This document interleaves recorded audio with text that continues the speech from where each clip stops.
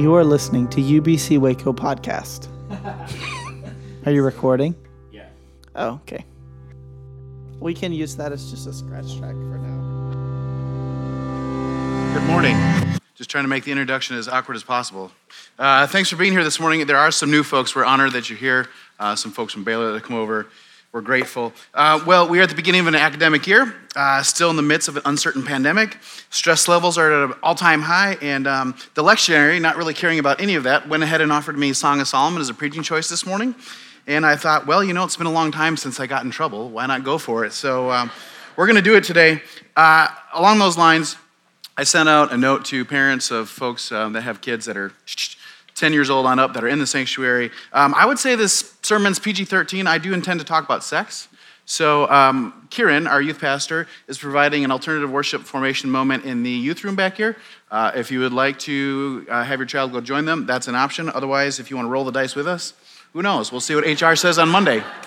So, all right. I should say this. Maybe this you'll find is a more compelling reason for why I have picked this sermon. I think one of my favorite sermons, top 5 for sure, was preached by my pastor in college, and it was over this text. And if anything, that moment made me intimidated to return to Song of Solomon, but I'm going to go ahead and try it. Let's start here. Song of Solomon, Song of Psalms, call it what you like. Solomon actually has nothing to do with the book, is a book that is about sex, which is fascinating. I'm going to tell you about how we ended up with this in the Old Testament. I found this in the historical writings of Bocephus. We haven't heard from Bocephus in a while. First century chronologer of Israel's fictional history. There was a committee of Jewish rabbis sitting together, putting together a syllabus, the Hebrew Bible, call it what you want, canon of Hebrew scripture. And one of them says, hey, what do you want to require for reading? And first rabbi says, you need Torah. And they all nod because that's obvious. Then somebody else says, well, you probably need a good bit of history. And then a third rabbi says, and 2 versions of the same history that sometimes compete with each other. There's like here. It's like British Parliament style in the room. How about the Psalms and other ads? Maybe the most significant Old Testament theological book? Sure, they add that. Then they decide, let's just make it a whole section on wisdom literature. Somebody says, you got to have the prophets. A second adds, you've got to have the prophets. And then there was some additional discussion about the Maccabees and First Enoch and these books that showed up in the Apocrypha and make our Catholic brothers and sisters' Bible just a little bit thicker than our Protestant alternative. And then the nominees became less obvious. The discussion really got into the weeds. Somebody suggested an idea for a cookbook, maybe bread making. Somebody else said maybe we should have a book on dissecting animals, but then somebody else said no, nobody reads Leviticus as the way it is. A third idea surfaced, a definitive answer on the free will predestination debate, but they all decided it was too much fun watching people get angry about that, so they kept it out. Then another rabbi, Marv Hershkovitz, with equal parts cynicism and a glass of whiskey, from the back of the room yells, what about sex? Everybody likes to read about sex. Everybody got quiet. It was the first time nobody spoke. Finally, one of the elder rabbis said, well, I don't know about that. Other rabbis, when they thought they had discerning eyes on them, nodded in agreement. Then Hershkovitz had an idea. He said a vote then, anonymous. So they handed out 301 pieces of parchments. They could write down yea or nay simply. But before that, there was a hearty debate, mostly Hershkovitz versus the elder rabbis. They had a spirited exchange, then the vote was taken, the final count was given. The decision to include a book about sex passed 300-1. That's how it goes, isn't it? It's the one topic that nobody wants to talk about, but everybody wants to talk about. I guess that's not entirely true, though. Our culture is actually pretty fluent in the conversation of sex. It's happening in adolescent sleepovers. It's happening in college dorm rooms. It's happening in women's book clubs. It's happening at happy hour. It's happening in the sexual education offered by all of our favorite television shows. The only place that it's not happening is in evangelical churches. And if we're honest, even progressive churches. And why is that? A few years ago, Stephen Greenblatt wrote an article for The New Yorker entitled, How St. Augustine Invented Sex. While certainly not a peer-reviewed journal, it's a pretty credible source, The New Yorker, and at least in storytelling. And it certainly tells the story of the popular interpretation and perception of Augustine and his interlocutors.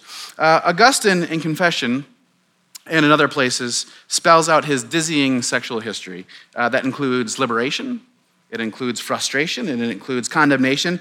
He is a man who went on a theological quest to make sense of his desires and his licentious attitudes, and he found coherence in the story of Adam and Eve, and more specifically, their expulsion from the garden and the consequent development of the doctrine of original sin.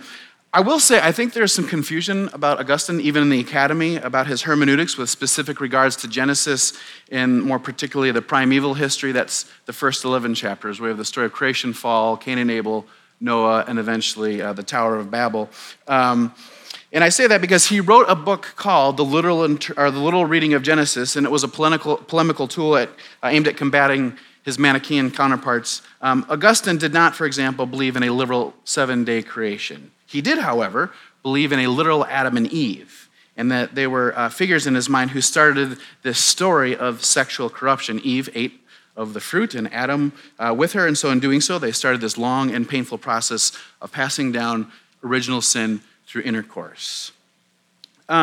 This, in part, explains the theological why in our tradition, why we have a virgin birth for Jesus. Jesus was conceived not through lust like you and me.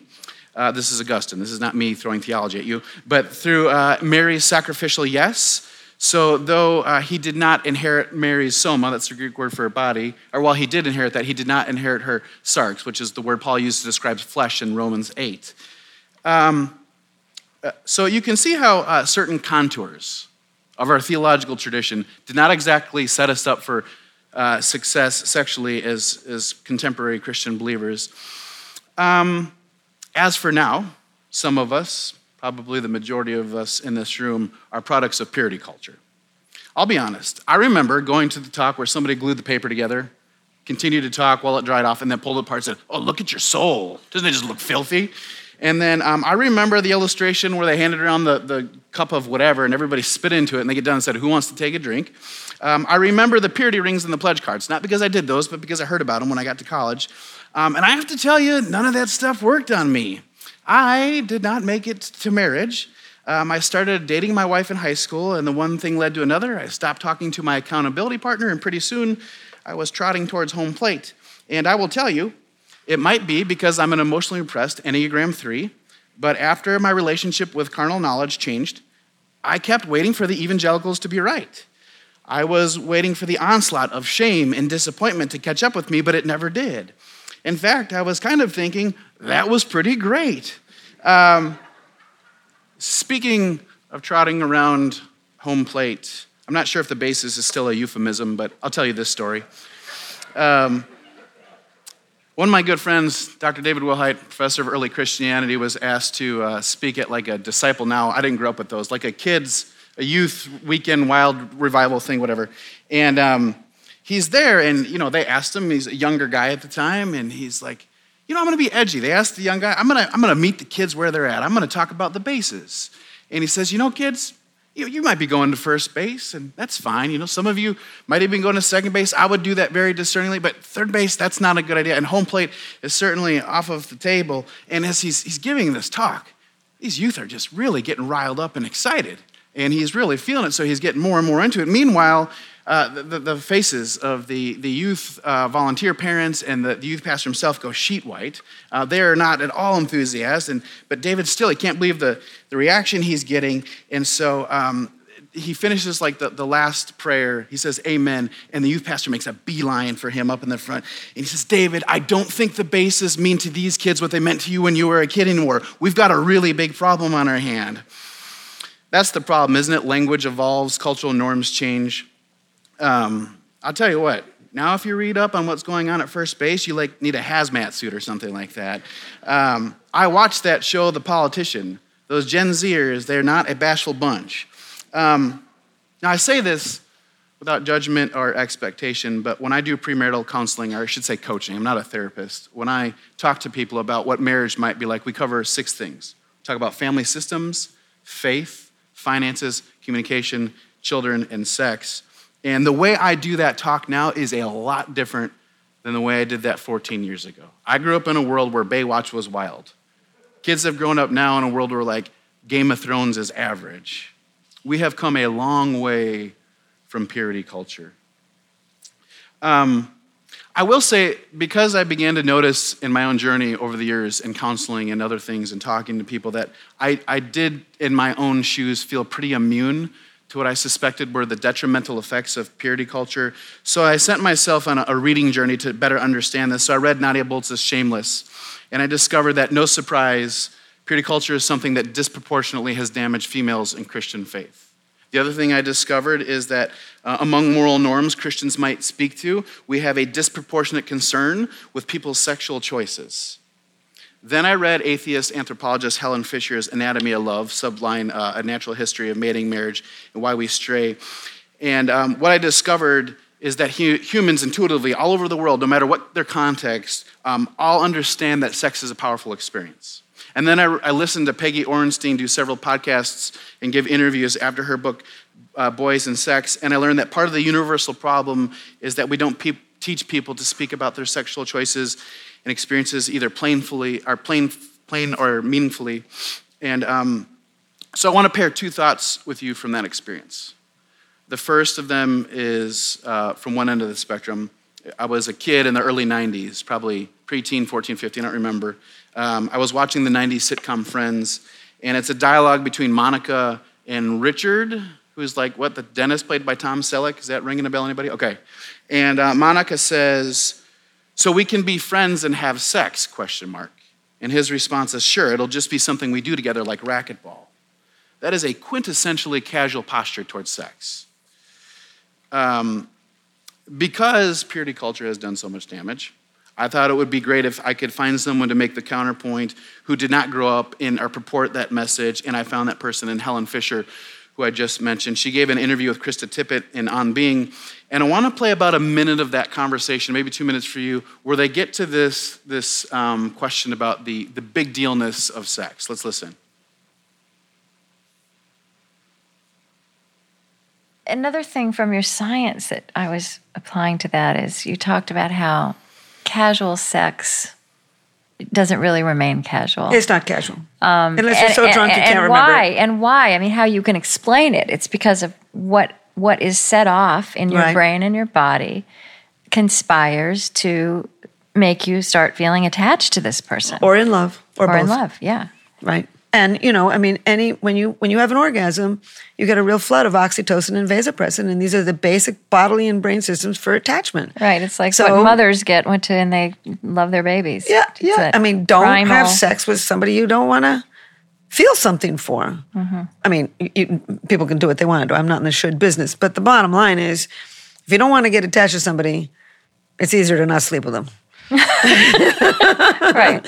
Because you might end up being attached to somebody who really does not fit into your life. And I think again, in this new world, I grew up in a very conservative, strict Southern Baptist, small town where you were saving yourself for marriage. Right. And this was just an absolute. Right. And now I kind of look back on that and see it as helpful in a way. Like it provided boundaries that were good so that you didn't. I actually see these rules had a point. Right. Human animal needs boundaries. Again, my intention is not to spread condemnation. As I have already disclosed, I can't lecture anybody from a high horse on this particular conversation. And in case it helps you understand that the pastoral staff is human, we're in the process of rewriting our handbook, and one of the topics we are addressing is sexual behavior of employees. And we have decided that something as wooden and simple as don't have sex out of marriage won't do. And it won't do for all the reasons that I've been talking about throughout the sermon so far. Sex demands more thought than that. So we are proposing something that includes the language of consent and mutuality and committed relationship. But I do intend to communicate to you that sex is a big deal. Take Christianity and purity culture out of it. It's a big deal in a biochemical sense for all the reasons that Helen Fisher just named. It's a big deal in a narratival sense because it's the currency of romance. It's a big deal existentially because it's a gateway to intimacy. And it's a big deal destructively because porn is a $12 billion industry in the US. Kieran is kind of the resident Old Testament scholar on staff. And he said something that I did not know when we were talking about this in staff meeting this week. He told me that rabbis, even rabbis, weren't allowed to read the book of Song of Solomon until they're 30 years old. Think about that. A religion that is reluctant to write or speak the name of God lets their people read about the theophanies and the very concrete appearances of God before they would let them read about sex. So what is the point of Song of Solomon in our Bibles? Like so many books, it can have layers of meanings. In a world where we start with like Plato's forms. You remember this, the allegory in the cave, where Plato said that we see shadows of these more real objects that then translated into Gnosticism, this early Christianity heresy that said that Jesus didn't actually want to be in a body and left the body because the body was bad. It was a trap on up through Augustine's theology of sex being transmitted through intercourse, transmitting original sin. In that tradition, a Hebrew word on the fact that sex is delightful for no other reason that sex is delightful is a welcomed word. Because God created the world and named it good, a word that sex is delightful in itself is a theological statement. But allegory has long been a tool of the church, so let us say more. Our tradition is one of co-opting practices. The reason we eat bread and we drink wine for the Eucharist moment is because that's a current that naturally has meaning in our lives. It's fun to sit down at a table with your friends. It's nourishing. It's life-giving. The reason we baptize is because there is something about taking a shower that connotes being clean and renewed and refreshed. Wouldn't it be fitting then that this innate, tenacious desire that is near universal in experience explain to us something about the nature of God and our relationship with him? So the psalmist says, "My beloved says and speaks to me, arise, my love, my fair one, and come away. For the winter is now past, the rain is over and gone. The flowers appear on earth. The time of singing has come, and the voice of the turtle dove is heard in our land." It really is lovely. This is where it gets tricky. How do you describe in prose something that's intoxicating? It takes poetry, not prose. It takes us using our hearts, not just our head. Take Proverbs 30, 18 through 19. This intends to be a little more explicit on the topic. Here the author says, "There are 3 things that are too amazing for me, 4 that I do not understand. The way of the eagle in the sky, the way of the snake on a rock, the way of the ship on the high seas, and the way of a man with a young woman." The first 3 of these describe the last one. An eagle high in the sky, it's a feeling of transcendence.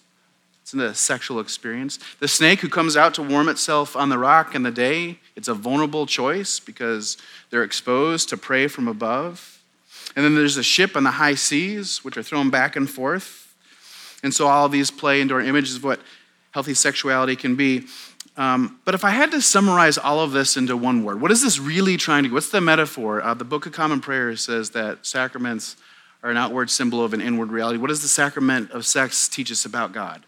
I think what it uncovers in all of us is that there is this deep existential longing for something more. I think that is the aim of sexual expression. It's longing. We all want romance. We all want to be romanced and to be romantic. We all want to pursue and to be pursued. You may not know this, but over the years, UBC has had a few celebrities worship here. My MO is to just greet them and act like they're anybody else, then they go upstairs and write their name on my resume. One of my points of pride is that UBC is the only church in Waco to ever have a member win the Heisman Trophy. My good friend Bobby Griffin III was probably the best football player ever to play football and go to UBC. If you followed Robert on social media, then you know that he has a kind of reoccurring mantra, and he posts it all the time, which is this: know your why. I think one of the reasons that Song of Solomon is so potent for us because as Christians, it answers the question of why. Why are we doing this? Why are we commanded to bear all things? Why do we endure all things? Why do we love? Why do we sacrifice? Why do we ask the question, whom can I be a neighbor to? And the answer is because all of that is wrapped up in a holy longing of something for more. A vulnerable plea within us, a naked plea for that someday, after all of this is gone, after the pain has been righted, after the winter is gone, we hear the voice calling of God calling, "Come, my darling, my fair one. The winter is past and the rain is gone." This week, we saw an image that is likely going to define a moment in history. A father in Afghanistan handed his infant child to a U.S. Marine who hoisted that child over razor blade wire because that was the best choice that father had in that moment. That is a special kind of desperation.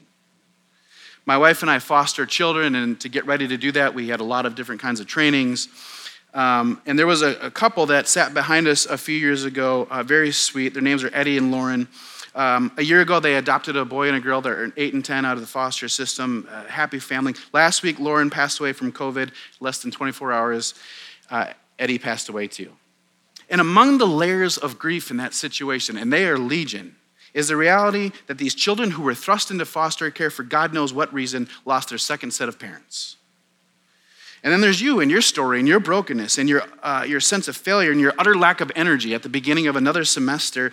And whatever pain you might be dealing with, I just wanted to tell you that God is coming hard after you.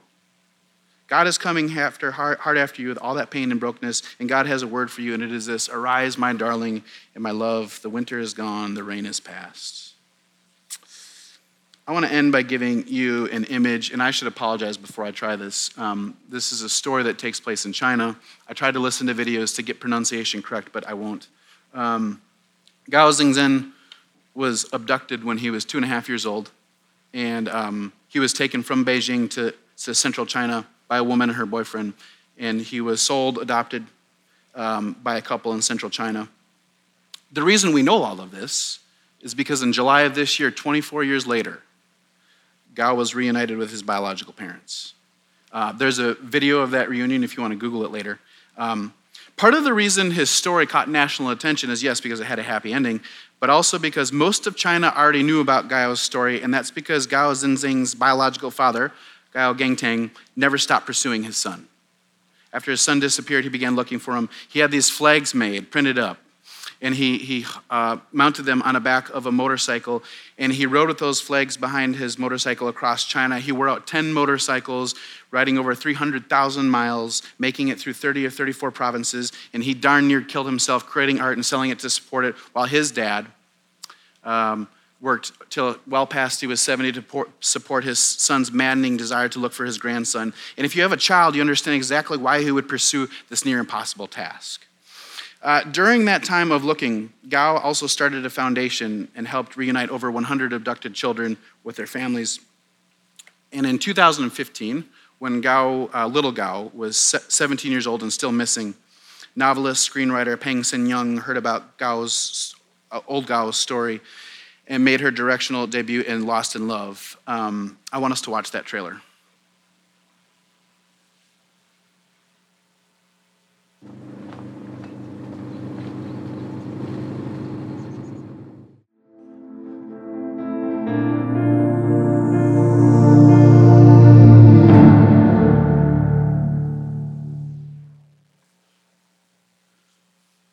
In the scriptures, we learn that God is Father, God is one who loves like a mother, God is shepherd, God is warrior, God is like a hen who gathers her chicks. And today I want you to understand that God is like a desperate father who never gave up looking for his son. Like I said, I don't know what kind of brokenness and exhaustion and pain that you're carrying today, but I want you to know that the poetry of every poem, that the romance in every story, that the beauty of every piece of art has all pointed to something transcendent, and there is a clue about your holy longing for all of that and your sexual self. In your naked, vulnerable, existential cry, there is a clue about what is and has always been, and that it's if you find yourself at the threshold of hell, I just want you to know that Jesus is right there with you. God will find you. God has never stopped pursuing you, and that is why we hope. That is why we show up again and again. That is why we move through grief into the possibility of joy, because death has been swallowed up in victory. And someday we will collectively hear him speak, arise, my love, my fair one, and come away. For now the winter has passed, the rain is over and gone, the flowers appear on the earth, the time of singing has come, and the voice of the turtle dove is heard in our land. Let's pray.